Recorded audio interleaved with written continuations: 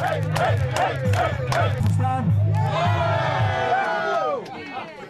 35 zetels! De grootste partij van Nederland! Geert Wilders is celebrating his win after the Dutch parliamentary elections, and the Dutch woke up to a new political reality on the morning of the 23rd of November. Hello and welcome to Euroscepticism's Beyond the Byline podcast. I am Evie Chiori, and in this episode we are focusing on the result of the Dutch elections and the rise of the far right in the European Union.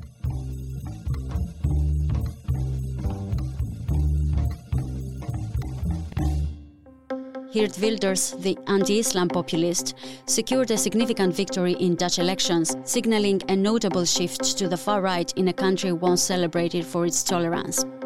Geert Wilders is now positioned to lead talks for the next governing coalition, potentially becoming the first far-right Prime Minister of the Netherlands, as his Party for Freedom secured 37 seats in the 150-seat lower house of Parliament, more than double his previous tally of 17 in the last elections.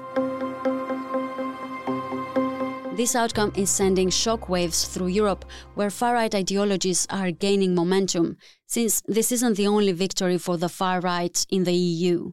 So what have been the reactions so far, and what does this result mean for the Netherlands? The first reaction was shock, because even though we've sadly become used to this kind of rather bad news, Geert Wilders did much better than actually the polls had anticipated. So the last Ipsos poll that came out on the 21st put him on 27 seats, whereas in fact he's come out, at least so far, with 37 seats. Catherine Fieschi is a comparative political analyst with a focus on populism, authoritarianism, and challenges to democracy and representation, and she's currently a fellow at the Robert Schuman Centre, an interdisciplinary research centre at the heart of the European University Institute. So I think that the first thing that I note was shock. The second reaction, I think, was, as is often the case, and obviously particularly right now, that this is a really unfortunate development, because we need a particularly united Europe at the moment to face a number of huge challenges. And this, signals probably more disunity, and it also sends a pretty dire signal for the potential results of the European parliamentary elections, which are going to be held in June of 2024. So all in all, it's a kind of a big amalgam of shock, disappointment, and a little bit of dread about what this means for the future. So what can they expect? What implications does this outcome hold for the country? He hasn't formed a government yet. So I think, in a sense, I'd like to cling to that last hope. We know that the left alliance, the Timmermans alliance, will not cooperate with him.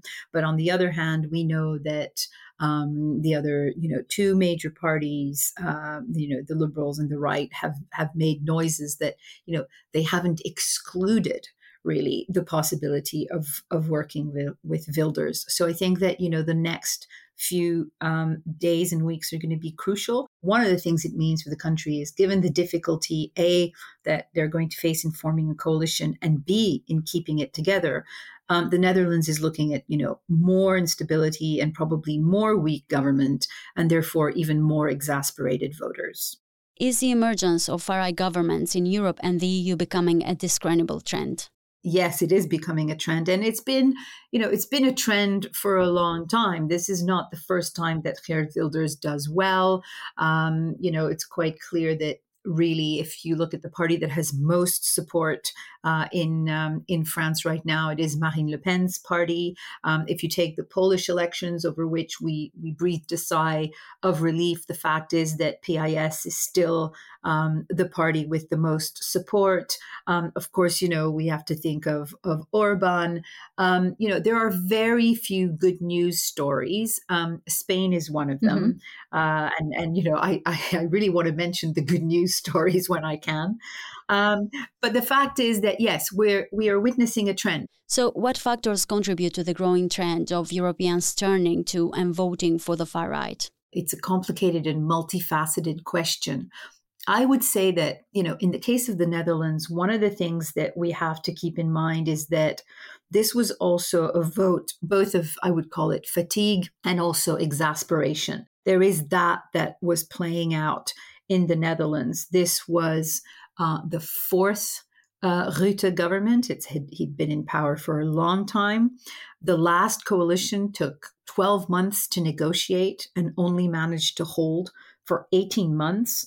And the coalition fell because they failed to find an agreement and quite tellingly, on asylum policy. So in a sense, you could argue that this kind of behavior is precisely the kind of irritation, exasperation, and exhaustion that populist parties do very well on, because the mainstream look incompetent. They look like they're really busy only looking out for themselves rather than for the country. So, I would say that there's something particular to this election in the Netherlands. But the other thing that I think we need to keep in mind, of course, is the weaponization of immigration, which obviously is used by people like Wilders. But I would say, I think, two things are important to keep in mind with respect to this election, because they give us, I think, broader clues, for what else is going on. The first is that one of the things that Rutte did was essentially move right on immigration and asylum issues. One of the reasons that his coalition split up was he wanted to toughen the asylum policy. And, time and again, parties of the center or center-right play this game. And what they end up doing is they do the work for the populist right or even the far right. And at election time, they don't collect on it, but the populists and the far right often do. So, I think there's a cautionary tale here. That kind of tactic only very, very seldom works for mainstream parties. It worked in Sweden a few years ago, but I think this is really an important thing. The other part that I think explains a little bit why people are voting for these parties is that if we look at how Wilders played his campaign, what we note is that he was certainly, no friend of Islam throughout it, but actually he toned down his rhetoric in comparison to the way that he'd previously spoken over the past 15 years. There was a lot less, what I would call Islam bashing than there was in the past. What he did was adopt what I would call the Marine Le Pen playbook, right? He went on social issues. He courted working class voters. He started talking about health. He's talking about old age. He started talking about housing. And I think that, we need to understand the fact that these parties, because they've been on our radar for a while, we tend to sort of interpret them always in the same way. But actually, they have changed pretty fundamentally. I mean, they're certainly no friend of migrants or asylum seekers or minorities. But what they've done is that they have started to play a much more clever game, capitalizing on disaffected working class voters who usually would have voted for the left, but now tend to feel that they've been let down or abandoned and are voting for them. And Wilders played exactly this for this campaign. And would you say that the far-right parties are now adding and adopting a broader scope of topics that interest the public, and they include them in their pro-electoral campaigns as well?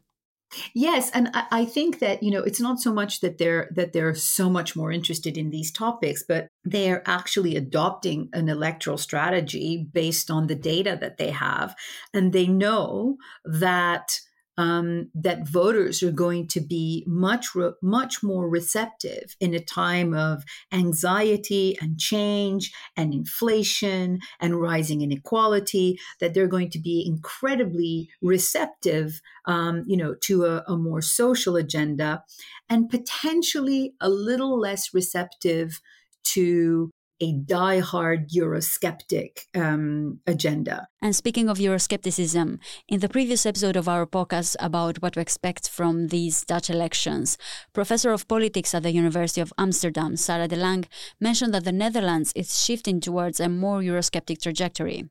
Many of the right-wing leaning parties have a more Eurosceptic position than the previous government. And many of the measures that they would like to take against the influx of immigrants is not really possible within the existing EU legislative frameworks. Catherine, what is your take on this? What would you add, and what are the reasons leading to more Euroscepticism? These parties remain very much Eurosceptic, but they have learned that their voters don't necessarily want them to pull out of Europe. What their voters want and what these parties pursue is a different kind of Europe from the inside, right? And to change it from the inside. For example, nobody is really talking about pulling out of the euro anymore. Marine Le Pen tried that in 2017 and it was a catastrophe, right? And so they've all learned, from her playbook and have become critical of Europe, but they want to stay in and not pull out. It's a form of Euroscepticism because they contest the legitimacy of these institutions. They don't want the European institutions to meddle inside national and domestic politics. So yes, this is a Eurosceptic trend. I think we need to take two things into account.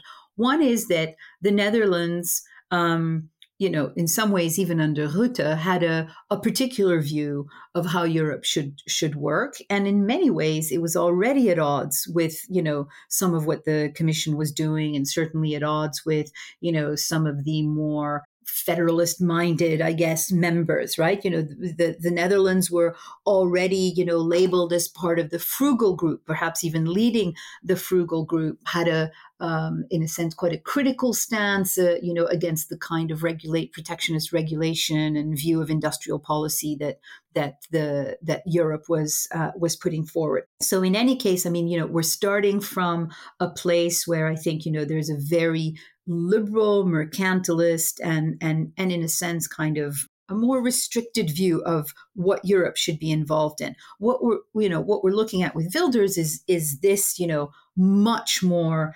in spades, with an emphasis on the kind of fortress Europe mentality, of course, in terms of borders, a real emphasis on borders, in contrast to a more liberal view. So I think that, it's important to see this as a general trend, but also to see some of the particularities of the Netherlands when we talk about relationship to Europe and Euroscepticism. Right. So how do you expect this result to impact and influence the country's international relations with others, and specifically with the EU? In this very particular moment, and given the pressures created by the Russian war against Ukraine, this is going to have a negative impact, particularly on that. We're talking about a party, Wilders' party, that questions sending more arms to Ukraine, that is not at all on board with the accession process. So in terms of Europe and also Europe's capacity to act together and to act externally and to weigh in as a constructive foreign policy actor, if Wilders manages to form a government, this is bad news in terms of slowing Europe down even more on that. I think that, it also will create the kind of, in a sense, non-cooperative attitude across the board, particularly on trade and commerce. Although it's not quite clear how Wilders would conduct himself on industrial policy. And then, of course, there's the immigration issue, right? Where here we're faced with a Europe where we have, Meloni in one place, Orban in another, and then, potentially now Wilders in the Netherlands. This spells out an even further hardening the European capacity to handle migration. And I think that too is hugely problematic, given the fact that it is an incredibly important and urgent topic to manage in the current moment, and it's not going to get any less urgent in the next few years. So I think that these are some of the key issues on which citizens want Europe to act. On climate, which we know he is not going to support, the kind of environmental policies that the Commission and that Europe has been, pretty good at pushing. On migration, there's going to be lack of cooperation as well. So this puts a spanner, in the wheels of Europe and of the European Union, for sure. Thank you very much. I am Evi Kiori, and this was Euractiv's Beyond the Byline podcast. Visit Euractiv to stay on top of the latest news, sign up to our podcast newsletter, and if you haven't subscribed to the podcast, you can do so on Spotify, Apple Podcasts, Amazon Music, or wherever it is that you're listening to your podcast. Thank you for tuning in, and until next time. Euractiv is part of the Trust Project.